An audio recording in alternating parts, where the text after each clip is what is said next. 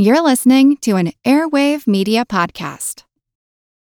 When you need mealtime inspiration, it's worth shopping Kroger, where you'll find over 30,000 mouth-watering choices that excite your inner foodie. And no matter what tasty choice you make, you'll enjoy our everyday low prices, plus extra ways to save, like digital coupons worth over $600 each week. You can also save up to $1 off per gallon at the pump with fuel points. More savings and more inspiring flavors make shopping Kroger worth it every time. Kroger, fresh for everyone. Fuel restrictions apply.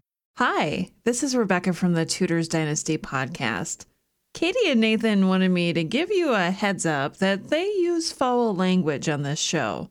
So if that's not your thing, or if you have kids in the room, this might not be for you.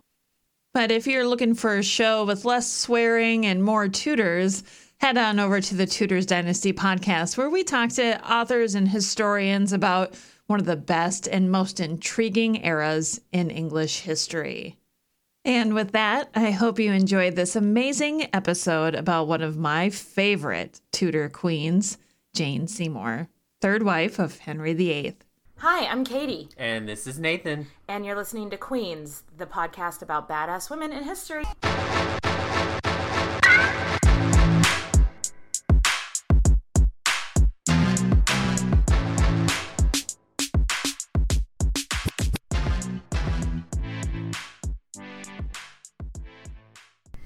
Ho, ho, ho! Merry Christmas, Nathan! Yes! Yes! Where's my goddamn apple cider with a little bit of rum in it? I know. It's that time of the year again. Get your eggnog, girl. Ugh. Do you like eggnog? No, not really. I don't care for it. It's a little too thick. It is thick. Gonna give me the diabetes. Diabetes. All right, so today... All right, so diabetes. No, today we're here to talk about Jane Seymour, who was the third wife of King Henry VIII of England. I do want to start with a disclaimer. Yeah, definitely. That if you haven't listened to our two-part series on Catherine of Aragon or our three-part series on Anne Boleyn, it would behoove you to do so before listening to this, unless you're already like a knowledge Tudor file. Can you say behoove again? No. That was a one-time thing. Damn it. Just because there's a lot of people that, you know, when I first started writing the outline, I was reintroducing them and explaining who they are. And it took up a lot of time. And I was like, well, if you've already listened to those other episodes, you don't need me to tell you who Chapuis or Cromwell are. So just go back and listen to those if you haven't already. Or if you're not already like a Tudor file and already know this stuff because it's like secondhand nature to you. Yeah. But yeah, if you haven't listened to those episodes and you're already familiar with Henry VIII's court, then you don't need to go back and listen to them. But you should, because they're good. Yeah. We'd like to say so ourselves. If I do say so myself. So yeah, Jane Seymour. So Nathan, what's our Jane Seymour drink? Okay, so Nathan made his own little creation. So I looked up like an old fashioned, and I was like, I'm not feeling whiskey because I like whiskey. Old fashioned because Jane is old fashioned. Yeah, she's a little bit old fashioned. Okay, I think she was Henry VIII's old fashioned wife. Okay. She liked. We'll get into it. She liked her needlework and her like running the house. So she was very much like the mom with the pearls on that probably vacuumed. I can see that totally. Yeah, but so I took an old fashioned, but I made it with vodka, and I want to say I watered it down because we are doing a podcast and we have to talk for a while, and you do get thirsty and then you realize that you're drinking alcohol. So yes. So I took a shot of vodka and then I did about a half a shot of blood orange liqueur because she might have a little blood on her hands. She might. Just a little bit. We'll get to it. Did that and then took a cherry out. So the original recipe that I wanted to do was with pomegranate because of Catherine of Aragon. Yeah. Because we'll get into that a little bit later she ties in with Catherine as she was the lady in waiting. So I wanted to do the pomegranate seeds, but God damn it, HEB, I love you so much. But you didn't have pomegranate. I guess it's not in season. HEB is a Texas grocery store, and we are very big fans. HEB, if you would like to be a sponsor of Queen's Podcast, hit me up. Please reach out. Slide onto my DMs. Slide into our DMs. Oh, cool. Well, let's give it a taste. Yes, it's got a little club soda too to water it down. Oh, that's nice. All right. So are you ready to jump into the life of... Let's do it, because this one is kind of a doozy because it plays off the back of 2 of our other episodes. Yeah. It was really interesting to research her. Whenever I posted on Facebook, that this was going to be our next subject, we got a lot of people just being like, ugh, how boring. And I mean, she's definitely compared to some of the other women we've covered, less exciting, but I think she's so misrepresented in history. I do too. I think a lot of what happened with her was kind of just lost because she had a very, very short life. She had a very short time in the spotlight. And I don't think a lot of what happened with her was documented. Yeah. So maybe that was purposely by Henry VIII. We don't know. Yeah. But let's dive right on into Jane Seymour. Absolutely. Jane was born sometime around 1508, probably. Yeah, and her family was pretty prominent. They weren't like dukes or anything, but they were minor nobility. Yeah. They had their shit together. Though her father and then her brothers all worked for high-ranking members in the English court, and they were far from poor. Oh, yeah, and they were like a really old family. Like, their family actually came over with William the Conqueror. Oh. But at that point, they were called Saint Maur was their last name. Okay. I don't know if I'm saying that right. M-A-U-R. So whenever they came over... We're going with it. Yeah, when they came over from France, they were Saint Maur, and just over the generations, it became Seymour. Because that's easier to say. So guess who she was cousins with? Anne Boleyn was her second cousin. So their mothers were first cousins. Yes, so they're like distant second cousins. But everybody in the nobility is fucking cousins, so they didn't see each other at family reunions or anything. No, definitely not. Definitely yeah. So she grew up on a manor called Wolf Hall.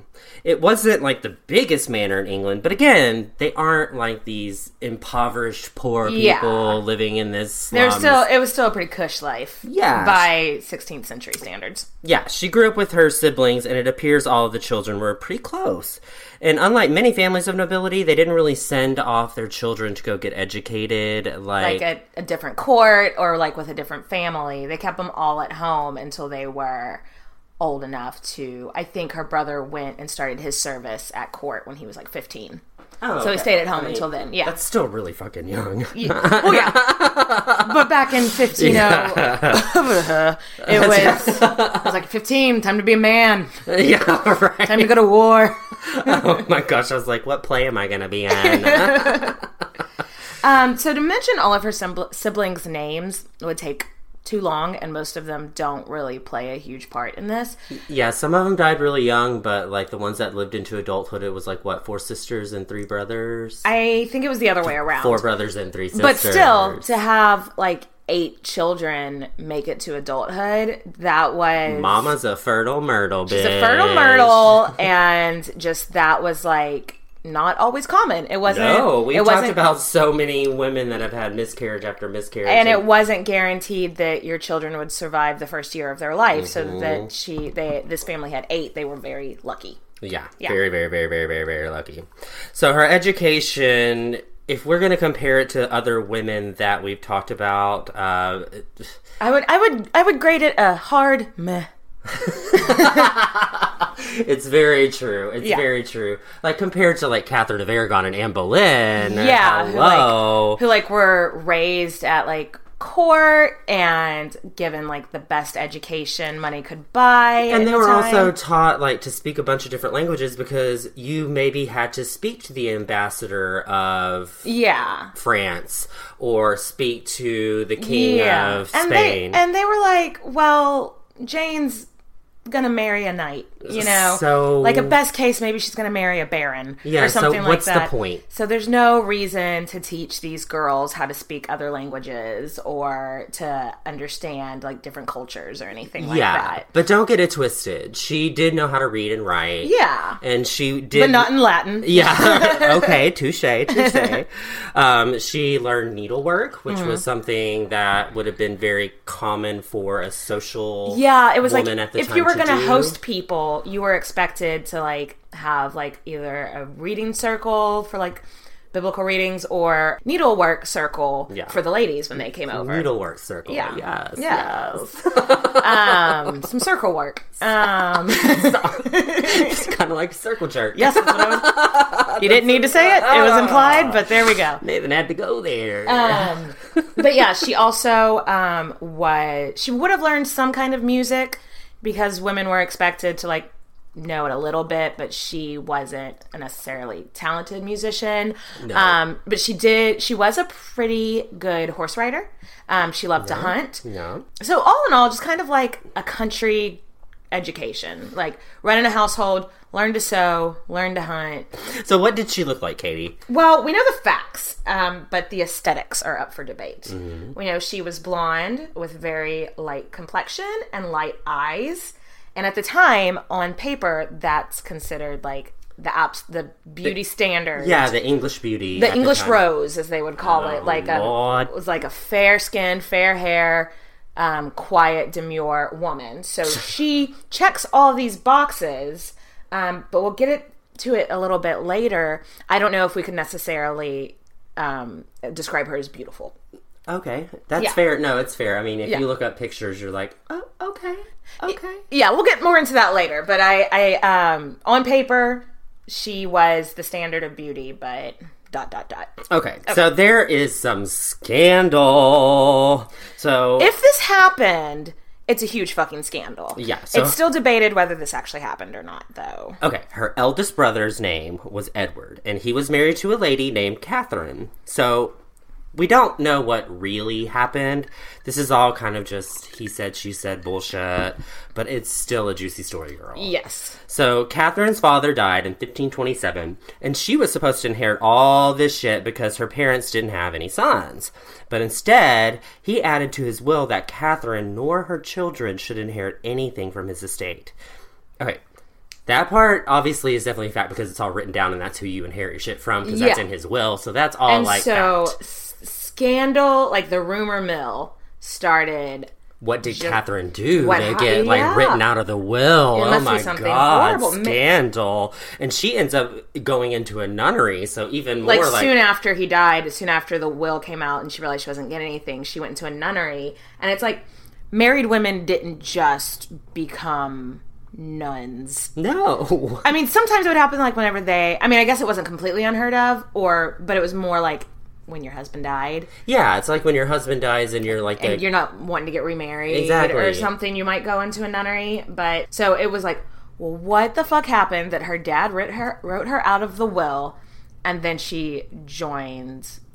drama. And so, the rumor that has survived to this day is that Catherine was having an affair with Edward and Jane's own father. Oh my god. This is like, oh my god. And Edward didn't believe that their children together were actually his, but they were basically his brothers. Girl, they were this sounds like some Maury Povich shit. Like, my daddy's the father of my children. Yes. Like, my children are actually my brothers. Can you imagine if this is true? Again, we have no way to like back up. That's just a rumor that survived to this day. And and what's really sad about like all of this is that all we have on her life is just like rumors, and it's a lot of rumors. Not a lot written down. It's a lot of hearsay.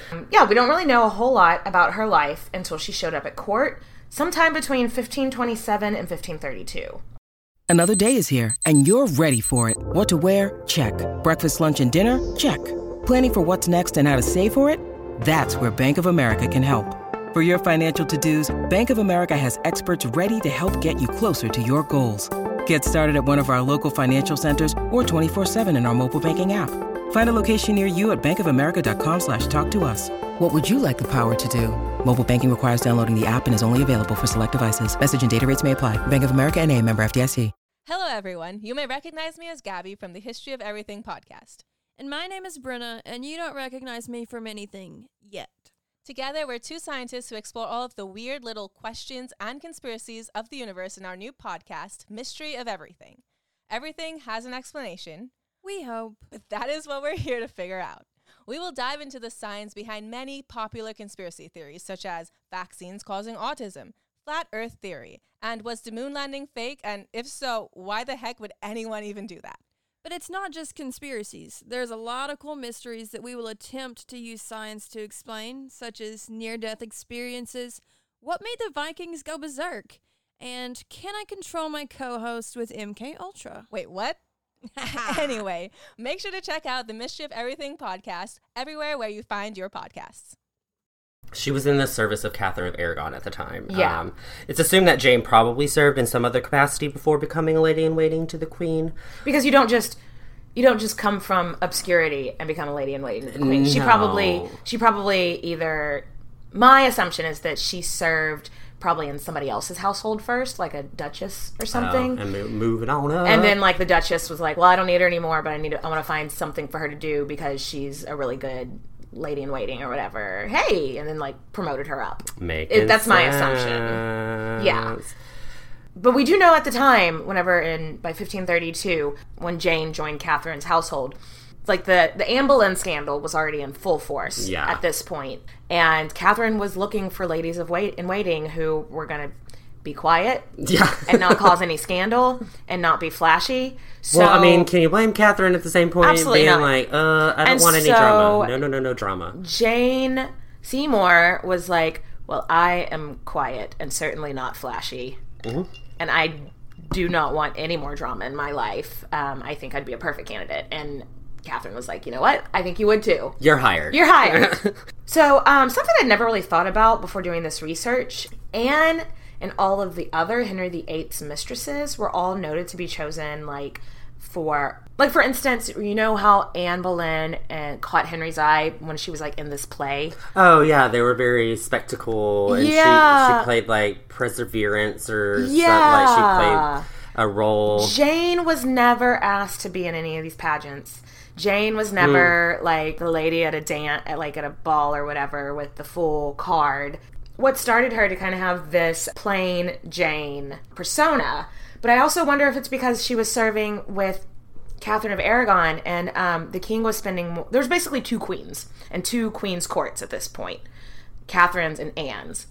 And Henry was more camping out at the Anne camp. Yeah. So maybe she was never invited to be in a pageant because Catherine of Aragon wasn't just going to throw these pageants if the king's not even there. Yeah, they didn't have pageants. Yeah, and she wasn't throwing balls by herself, so, yeah. Just side note, where did the name Plain Jane come from? Because I feel like it should be Jane Seymour. I mean, that's what a lot of people call her. That's kind of like a nickname. But, where did Plain Jane come from? Do you think she originated? Yeah. I think it's just the words rhyme. And we are a simple people. Okay, you being real. But it could be because maybe she wasn't in these plays because she was a plain Jane, or maybe she just never got asked. Yeah. Nobody ever was like, hey, yo, you want to be in this play? Because she was at the court of Catherine of Aragon, which was not a flashy. And she's super young too, so she hasn't had a lot of life She's not experience. that young. She's not that young at this point. She's 24. Yeah, but so that's... I mean... No, but by then... Those standards, no, that's not young. That's back then, that was not young. Hag. She's an old hag. Well, I mean, she was starting to get worried that she was going to be... God, I would be ancient.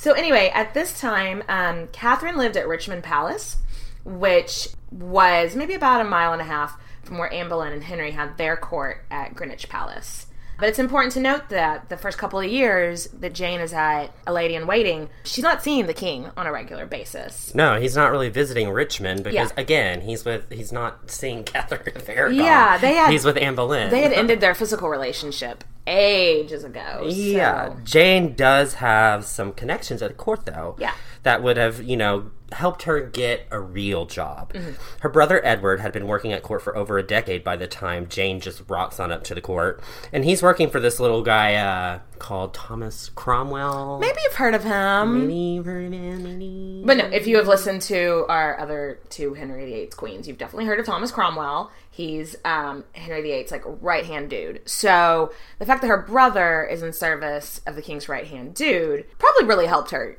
get her position that she was in. And then there's this other guy named Francis Bryan. He is second cousins to the Seymours, which means he was also second cousins to the Boleyns. Because they're all related. But he actually liked the Seymours. He had always taken this special interest in, he probably had a hand in getting Edward the job with Thomas Cromwell. Yeah, and Francis was pretty good buddies with the king, too. So he probably put in a good word with somebody, to get Edward and Jane their places in court. Totally. And he was like, okay, look, Jane, you're 24. It's the 16th century. You're a hag. You may as well be 73. You are too old to not be married. And so he's like, I'm gonna solve this for you. And so he starts looking around for a husband for Jane. Yeah, because unmarried ladies at court, the only reason they're there are to find husbands. Okay, so not to be ugly, but really don't think Jane was this good-looking woman by today's standards or the standards of yesteryear. Yeah, because she was in her mid-20s, and she hadn't had any even hints of proposals. But maybe that's because she's like super shy and she isn't really outgoing. But wasn't that supposed to be like the ideal wife at the time? Like a quiet and demure. Touché. And like if you compare it to Anne Boleyn, who her first few years at English court, she was having Thomas Wyatt write poems about her, right. And then, having dukes, like, going against their parents' wishes and proposing to her. But you did, we did say that her family had this horrible reputation, though, because of that whole scandal. Yeah, so maybe, also that plays into it. But her younger sister, Elizabeth, was already married. Okay. Which makes me go, because they're like, oh, well, maybe the Seymours didn't really have enough money for a dowry. And then it's like, well, then how did it sounds like there's a lot of excuses. It sounds like she probably just wasn't considered to be a catch. Yeah. She's not particularly good looking. She's not from a super connected family. So she just kept getting passed up.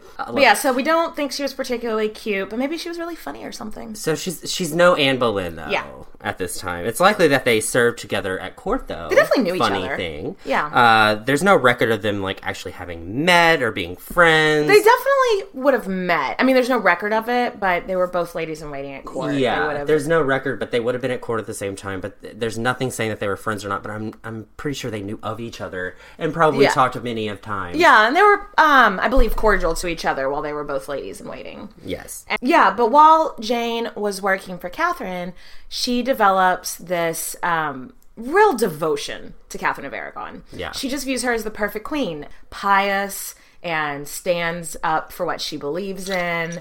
And, she's just like, she is Team Catherine 115%.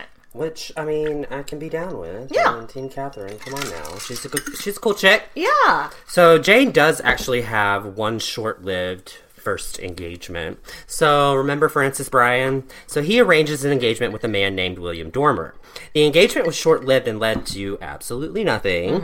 William's parents were super not into it from the get-go, and they only agreed to it because Francis Bryan's close relationship with the king, and that might benefit me somehow, which, entertaining the idea. Yes. But William was an only child, so his parents were like, look, if we had more kids, sure, we just, throw one of the guys away to appease Francis Bryan, but we just have this one boy, so we gotta make this shit count. Gotta make it count. Later on, Jane got word that William was actually engaged to someone else, and there's no documentation on how she would have taken this, but how would you have taken that? Yeah, not good. It must have been, let's put ourselves in her shoes real quick. She's in her mid-20s. Her younger sister has already been married for a minute. And she's here, an old maid, at the ripe old age of, 24? 24, 25. The one and only man that's ever showed remote interest in her has now dumped her for a better prospect. I am not feeling good for Jane right now. I'm thinking she's mortified. Yeah, depressed. Think she's, feeling super bad about herself. How could you not? I mean, again, we don't know. Maybe this Dormer guy was a super dud and she was relieved, but I have a feeling that it was not a happy time.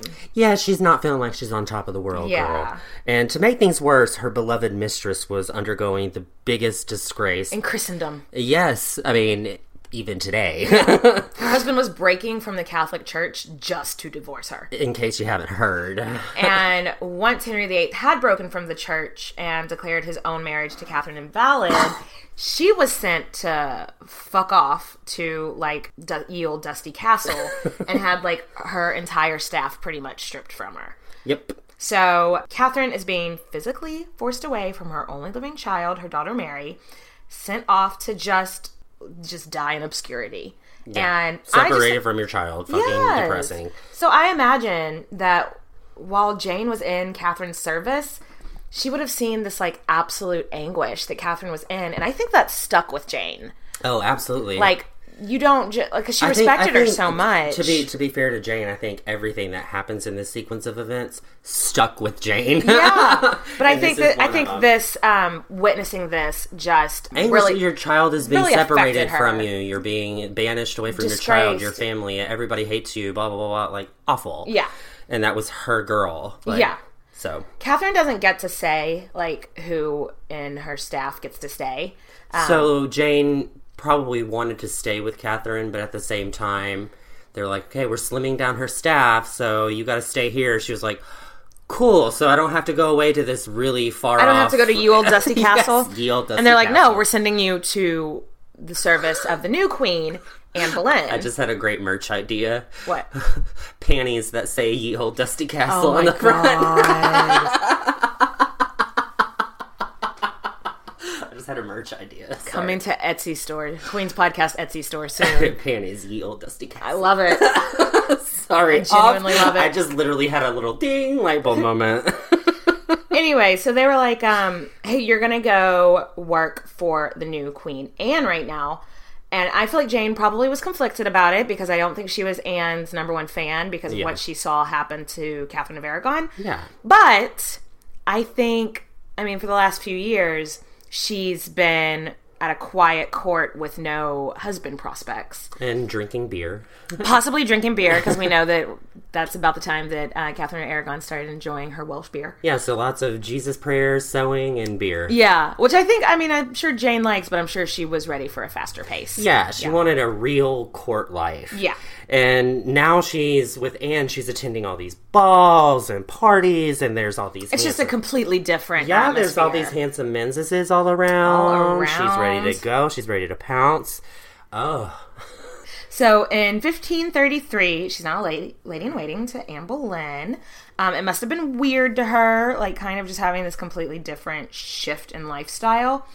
Her actual job description, however, would have been mostly the same. Helping her get dressed, just helping her with whatever she needed. But I have to imagine that she resents Anne Boleyn more than a little bit. Yeah, because she probably has a little bit of a bad taste in her mouth. And also, later on, the Spanish ambassador Chapuis wrote that Jane was of no quick wit, but may have some understanding. So I feel like, because just Anne Boleyn was so famous for her big fucking mouth and like how witty and quick she was, and I feel like Anne probably felt like a deer in the headlights trying to keep up with that because she wasn't raised. Jane. I'm so sorry. Yeah. Jane probably felt like a deer in the headlights. What would the 16th century equivalent of headlights be? Deer in the torchlight? Yes, in the torchlight.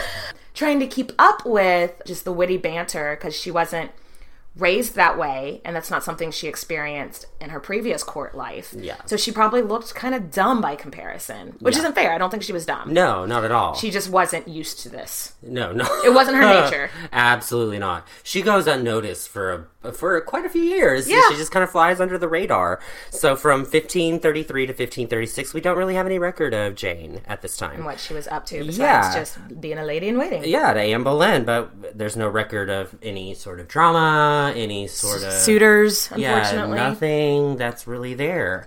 But here are a couple of things that happened while she was at court. So Anne's coronation... Mm-hmm. She would have walked behind her as a lady of honor at the coronation. She would have also been there for the birth of Anne's first child, Elizabeth. Maybe you've heard of her. And she would have been there during the birth. Like, she probably helped, clean up and be part of the birth. And get the towels or whatever. Yeah. I think somebody once emailed us saying that, like, no unmarried ladies didn't actually attend the actual, like, labor. Because they didn't want to scare them off from getting married and having kids of their own. But well, that's fair. So if that's true, though, she still would have attended Anne during her, like, confinement or whatever. Yeah. She would have been there during that weird fucking 16th century confinement. We've covered that before, ladies and gentlemen. If there was Netflix, I feel like confinement wouldn't be that bad. But there was no Netflix. So what do? You just read the Bible and stare at the ceiling all day? Like, that sounds like Katie's hell. Oh my God. I would have such cabin fever. Oh. So Jane also would have, during this 1533 to 1536 time, her brother Edward got married. So for a second time. Again. He got married again. And she would have gone off and attended that wedding. Yeah, I wonder if their father attended that wedding. Drama.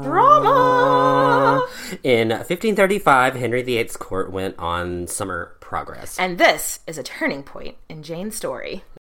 I think we've mentioned the tradition of progress before in our other podcasts. It's basically just all of the courtiers and the king and the queen and all their ladies in waiting and privy council, just everybody just gets on their horses and leaves London. And they do it for several reasons. One, so the palace in London needs to be cleaned. It's really nasty. It's really nasty. They don't understand. It is a ye old dusty castle. If by 1500s standards they thought it was dirty, that's got to be nasty. It must have smelled. And so they do that so that they can, clean and replenish and everything. And they also do it so the king and queen can be seen. Because, people that... It's like a PR tour. Kind of, because, nobody knows what you look like. They've never been around you. Yeah, so it's a way to just connect. the peasants can come out and see the royal progress drive by and wave and, like a parade or something. Yeah. And, because, people that lived a day or two horse ride away, if they're not, of the nobility, they never leave their town. Yeah, they're never going to see the king. Yeah, so it was a way to be seen. So, and they would go from castle to castle of people in the nobility. So, couch surfing. Ye old couch surfing. Ye old couch surfing. We got to drop the ye old. It is getting ye old. It was a huge honor for the royal court to come to your place. Of course it would be. And also it would be a huge expense if the king came to your place. They could go bankrupt. There are stories of people going bankrupt from having the court come and stay at their place on summer progress. It's a lot of people to feed, and the king is not known for his frugal taste. No. Yeah. He gets a little bit boozy. So, in 1535, the Seymours are asked to host a stay on the royal progress at Wolf Hall. And this is huge. Huge. This is very huge. They were probably chosen because, at the time, her brother Edward was now working for Thomas Cromwell, and Cromwell was really fond of Edward. Yeah, I think he saw a lot of promise in him, and I think Cromwell was really smart about... I'm going to promote the people that I think are going to be loyal to me. So the Seymours and Cromwell are kind of tight-knit. Yeah. And so this is when all the romantic stories go about when Henry first met Jane. Or first noticed her, at least. Yeah. I'm sure they would have met before. It's certainly possible that this could have been when Henry first became interested in Jane, because she was never front and center at Hampton Court. Yeah. And so she was... more recognized here at her own home. Yeah, because her duty at home would have been to be the hostess and to be... Well, no, actually, whenever she was there as a lady in waiting to her queen still. So the job of being the hostess would have been her mother's job. Oh, nice fact check, Katie. Yeah, yeah. She would have still had all of her regular duties for being lady in waiting. But... when it's your home, you're gonna, and your whole family's gonna introduce to the king. You probably get pulled in a couple of times, Yeah. So that's why some people don't think this is when their romance started, because it would have just been a regular day for her serving the queen.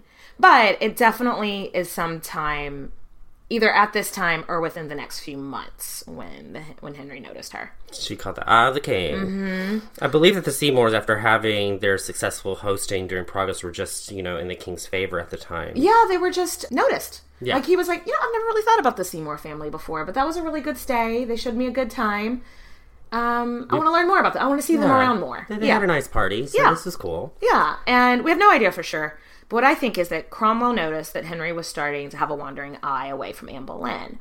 And Cromwell, like I said earlier, was really good about promoting people he thought they were going to be loyal to him. Mm-hmm. And he's like, okay, these Seymours already owe me for getting them on the royal progress list. So if I put one of the Seymour girls in front of the king, then they'll never turn against me if I get them that kind of favor. Well, I mean, that sounds like a likely argument. Yeah. So we don't know exactly when Henry officially had his hots for Jane, but it was sometime between September 1535 and before January 1536.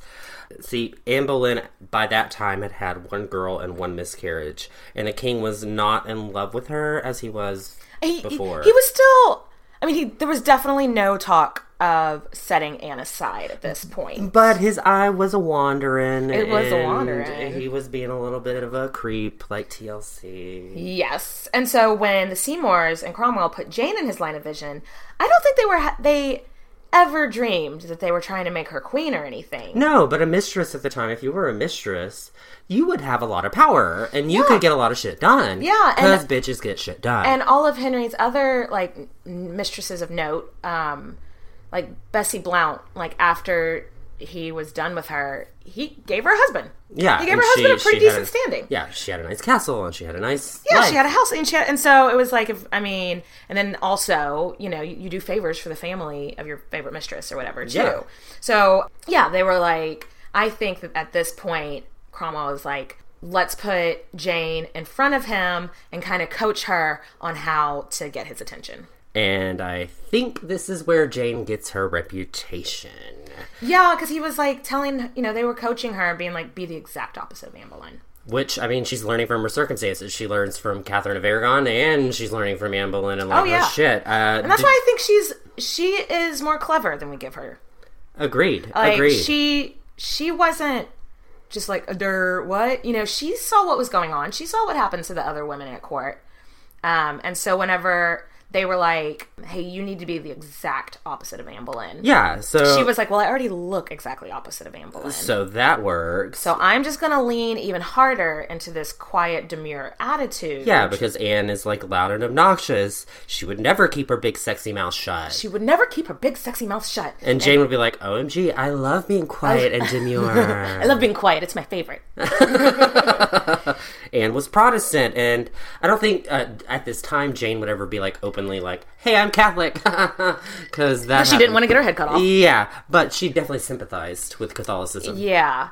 So, yeah. It's possible that Henry and her had this flirty little relationship at the time. But nothing serious. Yes, nothing major. Yeah. So Anne Boleyn gets pregnant again in 1535, and then in early 1536, Catherine of Aragon passes away.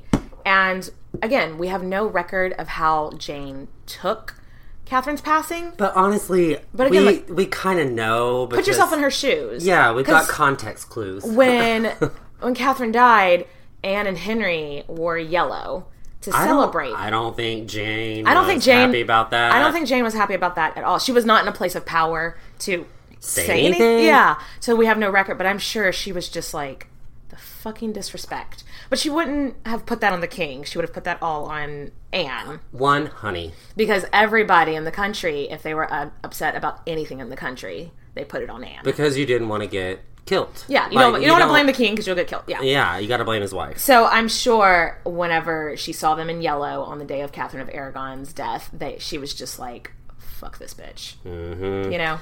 But Anne's triumph at the time and Jane's obscurity were both about to change. The joust that changed the world. So Henry still thinks he's like big dick energy. But he's in his like mid to late 40s. So he's bordering on fragile dick energy. Yeah. And he throws a joust and gets knocked to the ground and is out cold for 2 fucking hours. Long story short, when he woke up, he was a changed man. For those that listen to our Agrippina the Younger episode, we see a lot of similarities in what happened with Caligula. Mm-hmm. Whenever he got sick, basically, and then came out of it, and he's like, and then he's Caligula, crazy. Yeah. So basically, Anne had a miscarriage, and Henry bumped his head, and the British Caligula was born. Yes. He started the joust as a handsome, dashing king and woke up as British Caligula. All aboard the crazy train. Yes. Woo woo. So after Anne had her miscarriage, Henry zoned in on Jane hard. Oh yeah, tunnel vision is an understatement. Totally. There was a story that they portray in the Tudors on Showtime where Anne walks in on Jane sitting on Henry's lap. and sees her, like, grinding on that D. It's like, oh my god, I had a miscarriage because I'm Anne Boleyn. That is a fabrication. Yeah, a little bit of a stretch, guys. The lady that told that story, like, and got it in circulation wasn't even born yet at this time. So it's almost certainly not real. But they are definitely flirting, and Henry's like, I'm moving in on this chick. And so he starts writing her letters and pursuing her and sending. And so one day... Sorry, I had a little chuckle with the story we're about to tell. Oh, okay. So one day, and this is like the first thing that's like Jane's first big recorded story, that this definitely happened. She receives a letter from Henry with a purse and money, and there's like money in the purse. So there's this dude named Nicholas Carew, and Nikki C is fucking hates Anne Boleyn and is like really close in the king's gang. So Nikki C runs up and he's like, yo, baby girl, let me tell you how you need to handle this situation. Yeah. So Jane's official reaction when she got the gift of money was a bit much. That is an understatement. Like, this bitch throws herself to the ground and pleads in front of the king's messengers that I'm just a gentle woman, and all I have in this world is my honor. And she kisses the envelope and doesn't open it, and kisses the purse and doesn't open it, and gives it back, and says, the king can make me a gift of money when I've made an honorable marriage. Hint, hint. Hint, hint, hint, hint. Bitch, marry me, ho. So... we here at Queen's Podcast call that Boleyning. She Boleyned whole hard, guys. She Boleyned her little ass off, because this is exactly what Anne did. But when, just like with Anne, when the king hears of Jane's response, he's like... Boner City. Boner alert. Woo, woo, woo. Boner alert. He just likes when women turn him down. He likes the chase. Yeah. He likes the chase. And, yeah, I think this shows this, she wasn't as pious as everyone likes to pretend like she was. No, she was not. I think it shows that she was down to play the game. She was like, this is my fucking moment in the sun. I have been sitting on the sidelines for too long, and I'm ready to play the game. Do you think she may have regretted this decision? How could she know what was going to happen next? I know. Spoiler alert. Yeah. It doesn't go so well. Yeah. But at this moment, I think that she may look back in her life and be like, damn, I shouldn't have. Maybe I should have just been his mistress. Just slept with him. So Henry goes to Cromwell, and he's like, hey, I want to get to know this Seymour girl. But she won't see me unless someone in her family is there to chaperone. It's like her virginity belt. Yes. Like, I need to make sure that her chastity belt. Chastity belt, yes. That's what it is. Mommy and Daddy are here to look after me. And Cromwell's like, well, her brother can have my rooms then. And, y'all, this is a big fucking deal because Cromwell's rooms are, like, conjoined to the king's rooms. Yeah, so Jane's brother is basically right next door to the king. Yeah, he has, like, constant access to the king now. And this is called moving on up. To the king's side. Room. Yeah, to the king's side, exactly. And so she's fully aware at this point that I'm making connections for my family. Yeah. I am moving on up. And me. Plain Jane, they are going to owe me. I'm the one that he's after. So I think she was, a lot of people like to play her, like describe her as being a pawn here. I think she knew exactly what she was doing. Yeah, she had seen it. Well, Anne had done the same thing. Yeah. And so she had seen this same thing happen before. So except she's like, Anne Boleyn and Henry's thing went on for like 7 years. So this is just going to be pretty much the same story, but on fast forward. Yeah, really. And everyone in court knew that the Seymours were on the up and up, including Anne Boleyn. And I think that Jane knew that Anne knew, and very, very lightly rubbed it in Anne's face. What I'm getting at is that I think she knew more than people thought she did. And here's a story I like to use as an example. The story of the locket. So, Henry gave Jane a locket with his picture in it, and she wore it loud and proud. And when Henry had been dating Anne, he had given her a locket as well with his portrait in it. Because, he just basically took the same dating techniques that he used with Anne and just applied it to Jane. Yes. Lame-o. So Jane, who's still a lady-in-waiting to Anne Boleyn at the time, she would wear this locket around court and play with it all the time. And open it up and look at his face and go, he's so dreamy. And then, she knew. She fucking knew, You do not walk into the court of your employer twiddling a locket of their husband in your hands. Like, this girl did not came to play. She came to slay. She was just as catty and cunning as everyone else at the Tudor court. Yeah. And so Anne sees her playing with her locket like Jane wanted her to. And Anne's like, hey, what's that? And Jane acts all dumb, like, oh, nothing. So the story goes that Anne reaches across and rips the necklace off of Jane's neck and hurts her finger, which, highly possible because I would do the same shit. Yes. But I also think that's 100% what Jane wanted to happen. She wanted to make Anne lose her temper in front of everybody and look like this hothead that everyone always said she was. Oh my God, she's off her rocker. She's crazy. Anne is a witch. Yeah. She's a witch. While making herself look like the victim of an evil queen. She knew the optics. Because if she was as quiet and demure and pious as everyone says she was, she wouldn't have taken a locket from a married man. Boom. Mic drop. Mic drop. So that was just a ploy. And, I mean, it worked because everyone was like, oh, Anne's losing her grip on reality. Yeah, everyone at court at this point knows that Anne's losing her grip and Henry's got this new boo thing over here. So, everyone at court knew he had this new boo thing over here, as he said, which is lovely. Chapuis wrote of her. He wasn't impressed at first. At first when he wasn't persuaded by money. Yeah, he wrote, she's of middle stature and no great beauty. She's not a woman of great wit, but she may have some understanding.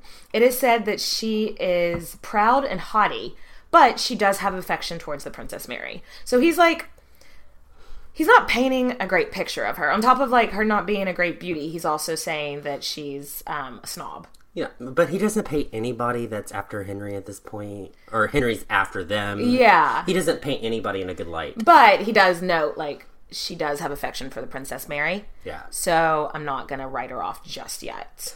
I kind of want to fast forward through the arrest and trial of Anne Boleyn at this point, because we've already covered it and you can listen to that episode. And also because it makes me sad. Yeah, but mainly because James is mostly MIA for it. But for continuity's sake, let's just do a quick recap. Henry decides Anne is out, so he tells Cromwell to start an investigation. And at the same time, he's like, Jane Boo, I need you to get out of court for a while. Because he doesn't want anybody to associate Jane. He did the same thing with Anne. Yeah. Like whenever Catherine of Aragon was on trial, like for them to get a divorce. Manipulative. Like, they don't have anything to do with this. He's got one playbook. And he's just doing the exact same things. Over and over and over. But y'all, at this time, I honestly do not think Jane Seymour knew that Anne Boleyn was going to have her head cut off. Nope. I mean, really, no. She thought, oh, he's just going to put her aside. Just like he did Catherine. Yeah. Same thing. Nobody expected that it was going to end up with, 8 people getting executed. Bananas. Bananas. This court is bananas. B-A-N-A-N-A-S. This court is bananas. Okay, Katie.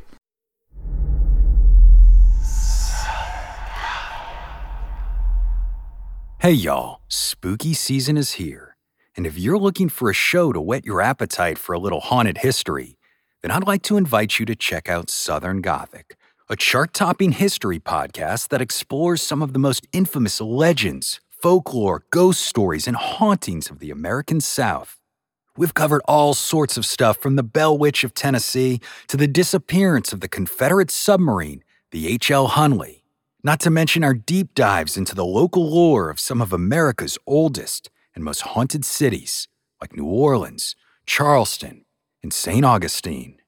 So, if you're ready for a little good old-fashioned Halloween storytelling with a commitment to quality historical research, then be sure to check out Southern Gothic today.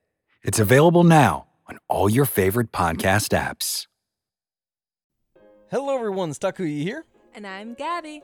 And we are the hosts of History of Everything, a podcast which you can probably guess by the name is, it's about everything. Do you want to know why people thought potatoes were evil and would give you syphilis? Are you curious about all the stories of the terrible and stupid ways that people have kicked the bucket over the years? Do you want to hear tales about all of the different badasses of history and the lives that they had brought to life? Well, if so, then look no further. History of Everything is just the right podcast for you. It's available on Spotify, Pandora, and anywhere else that you get your podcast from. Join us for some fun and just see how weird and wacky history can be. All right. So, so I think Jane is, like we said, just going to have Anne put aside. So she's just like, awesome. I'm going to head out. And she goes and hangs out at Nikki C's house for a little while Henry does the dirty work in London. Literally dirty work. And it's sort of understood between the two of them that once Anne is put aside, that Henry's going to propose. But she didn't know put aside meant her head would be chopped off. Her head would be put aside from her body. Yeah. So Jane is off chilling in the country, but we have no idea what her response was when she found out when the queen was sentenced to death. But if it was me, I would have been like, what the fuck? I have agreed to marry a man that just executed his wife? Yeah, I think she had an aha moment, as Oprah would say, and it was like, oh, I need to learn from Anne and not be just like that because I could have my head chopped off. Oh, that is like Nightmare City. Like, I would have never... I've never been in a relationship that started with us cheating because I feel like the whole time I would just be nervous of like, oh, well, he's going to cheat on me. I don't think I could ever then go on to be in a relationship with somebody that just cut his ex's head off. Because then I would be like, oh, what if he cuts my head off? I mean, these are not easy things to comprehend. So I just imagine she must have been like, but like, what can she do? Like, she's already... Tell the king, no, I'm not going to marry you now. After you signed up for this shit. I mean, she's too deep in it. I can just imagine her getting the letter or somebody being like, hey, they chopped Anne Boleyn's head off, and her being like, it'd be like, so what? Oh, and her brother and also all these other guys. Because she was serving at Anne's court when all these supposed, like treasonous charges happened. She probably knew very well that Anne Boleyn was not fucking all these guys. Yeah. No, and so she knew. She knew that Anne Boleyn was not fucking all these guys. So she was just like, fuck. I mean, we're assuming. We don't know. Maybe she was an absolute heartless bitch. And she was like, sweet. This is awesome. But it just doesn't seem to jive with the rest of her character. No, it doesn't. I mean, I think she was more manipulative than we give her credit for. But I don't think she was a monster. But can you imagine, like, being Jane and then Henry lobbing his ex-wife's head off and then... kneeling on one knee, one day later, being like, will you marry me? And it's like, fuck. If I say no, I'm dead. If I say yes, I'm dead. I mean, first of all, she couldn't say no. Her family... #dead. There was no... She could... In no possible scenario could she have said no.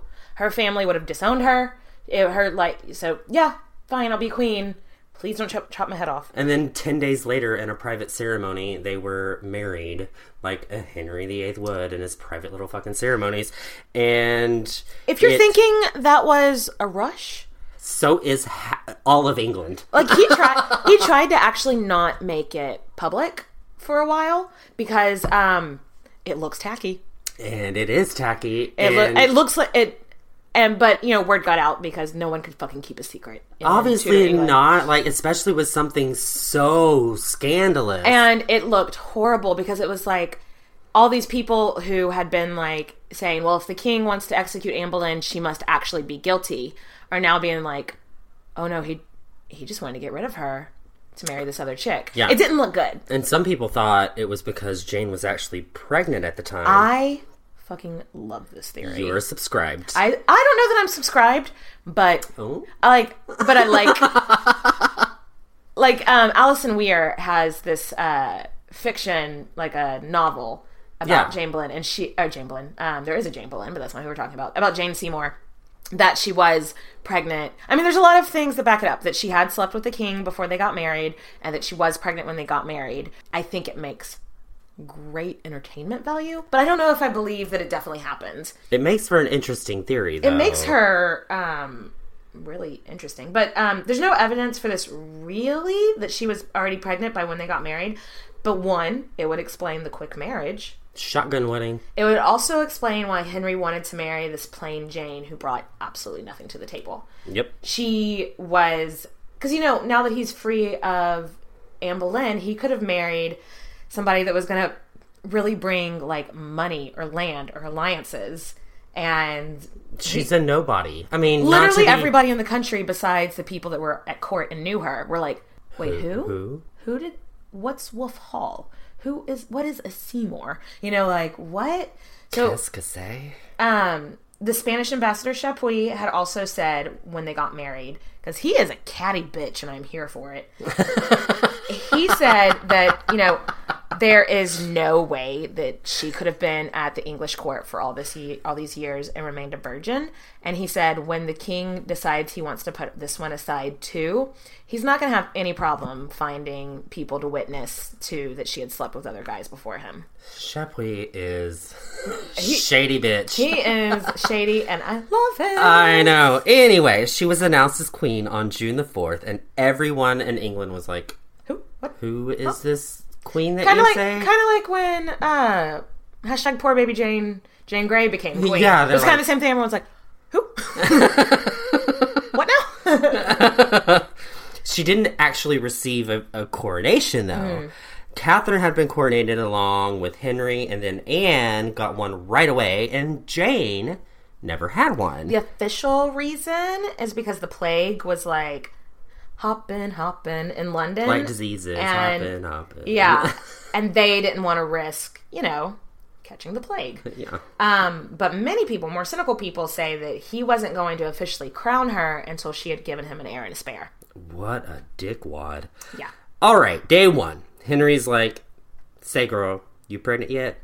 Like, we can say Henry was in love with her until we're blue in the face, and I'm sure he was in his weird Caligula way. But I think he was really more in love with how fertile her family was. Yeah, he was like... Your mama's a fertile myrtle. Love you, girl. Literally just... There was no pretense. She was there to give him children. Yep. There was absolutely... He never pretended like that wasn't her main duty. He made it very clear from day one. And being that his previous queen just got her head lobbed off because she didn't have any sons. No pressure or anything. No pressure. So Jane as a queen. Oh, and I guess... trying not to get her head cut off. Yeah. I guess we kind of... If she had been pregnant at the time of their marriage, she would have obviously have lost that baby. Yeah, it was a miscarriage. Yeah. Yes. But, Jane is queen. Baby making aside, she decided, I'm going to have a different kind of queenship to Anne Boleyn in every way. She's just being her opposite. She's like, I'm not going to get involved in politics. Not going to do it. Nope, I'm going to be the exact opposite of Anne. And Anne had been really into French fashion, so Jane was like, nope, I'm into English fashion. And, so, during Anne's reign, they wore the French hoods. Which is like a fascinator with like a fabulous hood. Yeah, and it's kind of, you see some of the hair, you can push it back a little bit. It's got a little bit and it's, I think all of the headwear that women had to wear back then was hideous. But this is like at least a little less hideous. And she was like, and so everybody has to wear an English gable. All my ladies have to wear English gables. So if you don't know what the fuck that means, Google it real quick. It looks like you have like a birdhouse on your head. Yeah. Like, it is so fucking ugly. It's like this triangular shaped extravaganza. It's not cute. It's disgusting. Yeah. I am down with the French hood. Yeah. But she just wanted to completely separate herself from anything Anne Boleyn. And so fashion was part of that. So Jane famously wanted to make amends between Henry and his daughter with Catherine of Aragon, Princess Mary. Princess Mary was 20 at this point and just... she was stubborn just like her father. And her mother. And the king and her had been at odds with each other for fucking years. Yes. And Jane went to Henry and was like, okay, look, I think you should put Mary back into the line of succession. And maybe this would be a good PR stunt for you. He really needed some good PR. Yeah, after killing your ex-wife. And, making everybody turn their back on their religion. The famous destroyer of religion, so, wife killer. And so I think Jane probably presented it like, the people of the land will really love it. But I think she was really trying... I think now that she realized she had a little bit of power, she was like, I want to do right by Catherine. And she wanted to be like, dude, this is your fucking daughter. Yeah, and also, this is your fucking daughter. And she's living off in Ye Olde Dusty Castle, and, the people love her. And Henry blew Jane off and straight up told her, you should be worried about our children and not the kids I've had with other women. Because Henry I feel like Henry could give a shit about Jane's opinion. Fragile dick energy. I think he was looking at it like, I am not going to take any counsel from you until you've given me that heir and that spare. But Jane was like a dog with a bone on Mary. We know she wrote a letter to Mary, and we don't know exactly what it said, but it was something like, hey, you had a shitty relationship with your last stepmom, but I, don't want us to fight like they did, but I really want to get to know you. If you just bend a little to your dad's will, I bet you can get him to let you back at court, and your life could be awesome again, and we could be totally awesome. Because she probably met Mary at least once or twice while she was in the service of Catherine. Yeah. So they probably already at least, it's not like a complete stranger writing you a letter. It's like your mom's old maid, your mom's previous maid of honor. She's like, what, 26 at the time? Yeah. A few months later, Mary and Henry were reconciled, and Mary was allowed to come back to court and treated how she deserved to be treated. And there is, while the letter from Jane does not survive, there's a letter from Mary that survives to Jane's, thanking her for the good advice. And people recognize this was Jane's doing. Yes, and it was amazing PR. She was such a popular queen after that with just the common people. Because, thinking about the religious, aspect, war at that time, she stepped outside of it and was like, hey, this is your daughter. It's above religion. Yeah, and now calm down. And now suddenly Chapuis went from being no great beauty, probably not a virgin, blah blah blah, to being to calling her the Pacific, because she was a pacifier. She brought peace, and he wasn't wrong. That was a huge thing, getting Mary and Henry to reconcile. History's Eye pretty much gives Jane full credit for all it. the credit. Yeah. She did do good. And a lot of people viewed her as a peacekeeper, and maybe the only person that could keep the increasingly tyrannical king at bay a little bit. So let's talk about the Pilgrimage of Grace. But just a little bit. Because that's the Patreon episode. Yeah, the Patreon episode for this one is going to be on the Pilgrimage of Grace, so we're not going to dive into it too much. We're not going to go that deep. We're going to go deeper in our Patreon episode. So, that's what she said. Basically, there was a huge uprising in the north between England and England, yeah. Because there was dissolution of the monasteries, and Henry's about to come down on these rebels super hardcore, y'all. So Jane decides in a public court to throw herself at the knees of King Henry in front of everybody, and is like, please show mercy on your subjects, please. So this isn't as crazy as it sounds, because us knowing how history went is why would you try to go against the king, who is crazy, in front of everybody? But queens before this have all had subjects who have advised her to throw yourself in front of the king at this moment. So in medieval time especially, so if we think back to more William the Conqueror or something like that, if he maybe was supposed to show a huge sign of wrath on some people, but maybe he didn't actually want to do it, but he's but if I don't do it, I'm gonna look like a fucking pussy. His advisors would go to his wife and be like, hey, it's a pardon. It's a pardon. They would be like, hey, the king doesn't want to look like a pussy, so why don't you go and beg for mercy in front of everybody, and then he'll show mercy out of love for you. Yeah, make it this big spectacle. So that was a really common thing. So she is just trying to play her part that she thinks the king wants her to play. But the thing is, she wasn't, because Catherine of Aragon did this to Henry several times, but Catherine of Aragon was raised at court. Catherine of Aragon knew how this game was played. Jane Seymour was trying to be a player in this game, but she didn't have any advisors. She didn't know that the king's, advisor was supposed to come up and tell her when to do this. Yeah. She thought queens just did it when, they were passionate. They were passionate. She didn't know what the fuck she was doing, and nobody was telling her what the fuck to do. And so she made a huge ass of herself in front of King Henry. Everybody. And so basically she's on her knees being like, please show mercy to the people in the north. And he is like, get up. And she's like, oh. And he reminds her of what happened to his last wife. Oh, that gives me the shivers, girl. Okay, so here's the thing with Henry VIII. He's not looking for a co-ruler. He's not looking like Catherine of Aragon. They were coronated together. They were co-rulers. Her mama was a strong ally, and he was trying to make an alliance. He's not looking for that. Nope. He's not looking for a wife to challenge him mentally, like Anne Boleyn did. That didn't end well. He's not looking for that.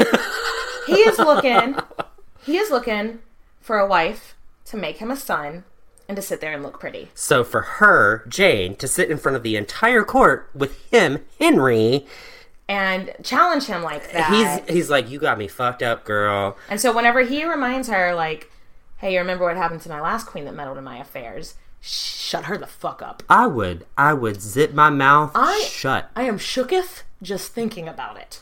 Like, he's basically reminded her, I can have you executed at any moment.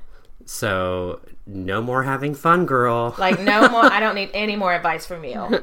I'm terrified just thinking about it. So needless to say, she never tried to be part of politics again. But guess what? That's okay, because in 1537 of January, Jane is a preggers. Finally pregnant! I say finally because it had been like 8 months since they were married, and I do think that she started to worry about her not getting pregnant with him because maybe she would get her head cut off. Yeah, she was like maybe starting to worry, like, oh, maybe I'm not fertile. Unless you buy into that she was pregnant when they got married and then had a miscarriage, because then that would kind of fit this timeline, because it takes you a few months before you can get pregnant again after a miscarriage. But anyway, she's pregnant now, and there are gonna be celebrations in all London. Throughout London. Bitch. The wine, the mead, everything is flowing. They had like the baby popping ceremonies where, is this a boy or a girl? And they're like, it's a boy. Like except they didn't know. Yeah, but they had astrologers come out, which at the time was like, that was a big fucking deal. And the astrologers, of course, all were like, we definitely see a boy in the future.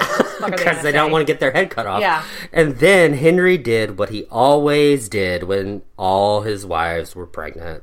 He started to sleep around. Yes. That's kind of his thing. Unlike with Anne and Catherine, when they were pregnant, we kind of know who his main mistresses were. But anybody he would have fucked around with during Jane's pregnancy has not made the history books. But there are several stories of him, like, leaving their bedroom and going off and sneaking out to get that pee. Jane couldn't have been thrilled with this, but she wasn't about to make an ordeal about it. You saw Anne Boleyn made ordeals about it, and you saw what happened there. That big sexy mouth. Again, she was like looking, okay, well, she's like, what would Catherine of Aragon do? And everything. And Catherine of Aragon quietly... WWCA. Yeah. WWCAD. What would Catherine of Aragon do? She's like, Catherine of Aragon would have just suffered in silence, and that's what I'm going to do. But Jane, she was treated like she was going to break during her pregnancy. She had a t-shirt that said, stay calm and make babies. Yes. Absolutely. Stay calm and make babies. She was not... I say she wasn't allowed to do anything strenuous, but I think she didn't want to risk losing this baby either. So basically, for 9 months, she just sat around and sewed. With the shirt on that said, stay calm and make babies. She sewed little tea cozies that said, stay calm and make babies. So yeah, the next 9 months are pretty uneventful for this story. And then in October, she goes into labor. And she is in labor for 2 days and 3 nights. Which sounds like hell. Jesus Christ, can you imagine? I would be like, get this spawn of a leech Satan out of me. I'm so happy we live in the future. Yes, C-sections are a thing now. I mean, they did C-sections back then, but you did not survive. Death. Some people claim that she had a C-section, but no, she wouldn't have. Because she did live, spoiler alert, a little bit longer. And if they had done a C-section, she would have been dead by the time they pulled the baby out, you know? So, 2 days, 3 nights later, on October 12th, 1537, England finally fucking has a Prince of goddamn Wales. And Jane had a healthy baby boy, and the country rejoiced. It's like when England wins the soccer cup. The soccer cup? Soccer sports. Soccer sports cup. That's exactly what it's called. Yes. Are you going for the World Cup there? Is that what you're trying to get? Or just soccer cup? Soccer sports cup. Anyway. I'm sportsing so hard. So yes, no. So Prince Edward is 100% the soccer sports cup that Henry has been waiting for. And he's born on Edward's Day, so he is... St. Edward's Day? So he's Edward. So he's Edward. Yeah, he's born on the Feast of St. Edward, so he is... They name him Edward because... I mean, you gotta remember, Henry was incredibly superstitious. Yeah. So he was like, well, this is a sign from God, and God wants us to name it. Which is very Catholic of him. I know. It's very, very Catholic of him. Anyway. But Jane survived childbirth at this... Yeah, and she was expected to make a full recovery. The day after birth, I mean, she stayed in bed, but she saw people. Like, people came in. And they wrote letters to make sure that... And, like, she, like, hosted people. Like, ambassadors came in and sat with her for 20 minutes here and there. So she may be a little bit sleepy, but she's fine, girl. I'm sure she's fucking exhausted. But, yeah, she was not... I just pushed a fucking watermelon out of my... Well, yeah. It took me 3 days to do it. Yeah, I would be pissed. But I would not be as eloquent. Edward was christened. I don't think she attended the christening, but I don't think she was sick yet. I think that was just normal. I think mothers hadn't been churched yet, which is a disgusting thing. It's basically, after you have your baby, you have to, like, basically stay in quarantine for a little bit, and then you go to mass, and you're forgiven for your sin of filth. Of having a baby from your husband? Yeah, it's called being churched. Yes. Because I am sickened. Isn't that disgusting? In not a positive way. So are you ever sickened in a positive way? Well, you can be sickening, which is like a positive thing. Like, anyway. I'm sickening, I look sickening. But this is like... Yeah, no, it's disgusting. Churched. A lot of mothers didn't attend their children's christenings because they hadn't been churched yet. Because they were filthy from... Don't take me to church. Anyway, so Jane didn't attend that, and a lot of people say because she was so sick, but no, she wasn't sick yet. She was just filthy from, doing what everybody told her she needed to do. Having children. Yeah. Anyway, so about a week goes by, and she's fine. She's on top of the world. She's had, like, a baby son from the king. She had one job, and she did it. But then about a weekend, girl, she gets the shits. She gets diarrhea. But like a serious case of it. Explosive. And there are lots of theories about what caused Jane's downward spiral in health. But I think this mixed with, and this is gross, but like when you're in labor for that long, things down there are going to tear. Okay, so let's get scientific. And they're not going to be completely healed yet. And then you're having diarrhea on top of it. And then on top of it, the 16th century... They don't know anything about hygiene. Lack of medicine. So things are getting into open sores that shouldn't be. So that's one theory. That's one theory of what happened. Another thing that it's called childbed fever. A lot of women would... Oh, it's the placenta gets stuck inside.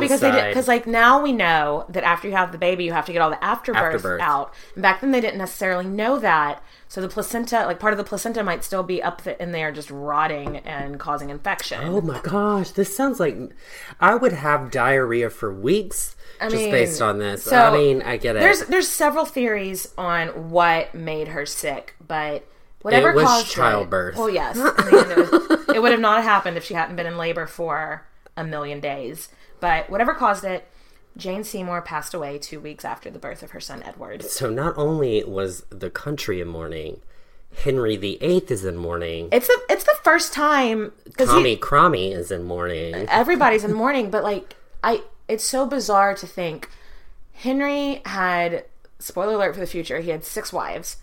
And that's not much of a spoiler. 2 of them he had executed. One, when she died... he wore fucking yellow, and the other 2 outlived him. This is his only wife out of 6 that he mourned when she died. And I think Henry was a little bit of a man-child when it came to his emotions. And a man-child in general. I don't think he knew how to process this. Or process anything. And the country didn't know what to do. Her funeral is the first Queen's funeral to happen since Henry's mother, Elizabeth of York, died. Yeah, so they had to long time ago, like over 20-something years ago. They had to do like special research on it to what figure to do out for how, a Queen's funeral. They Googled what to do when mom dies. Yeah.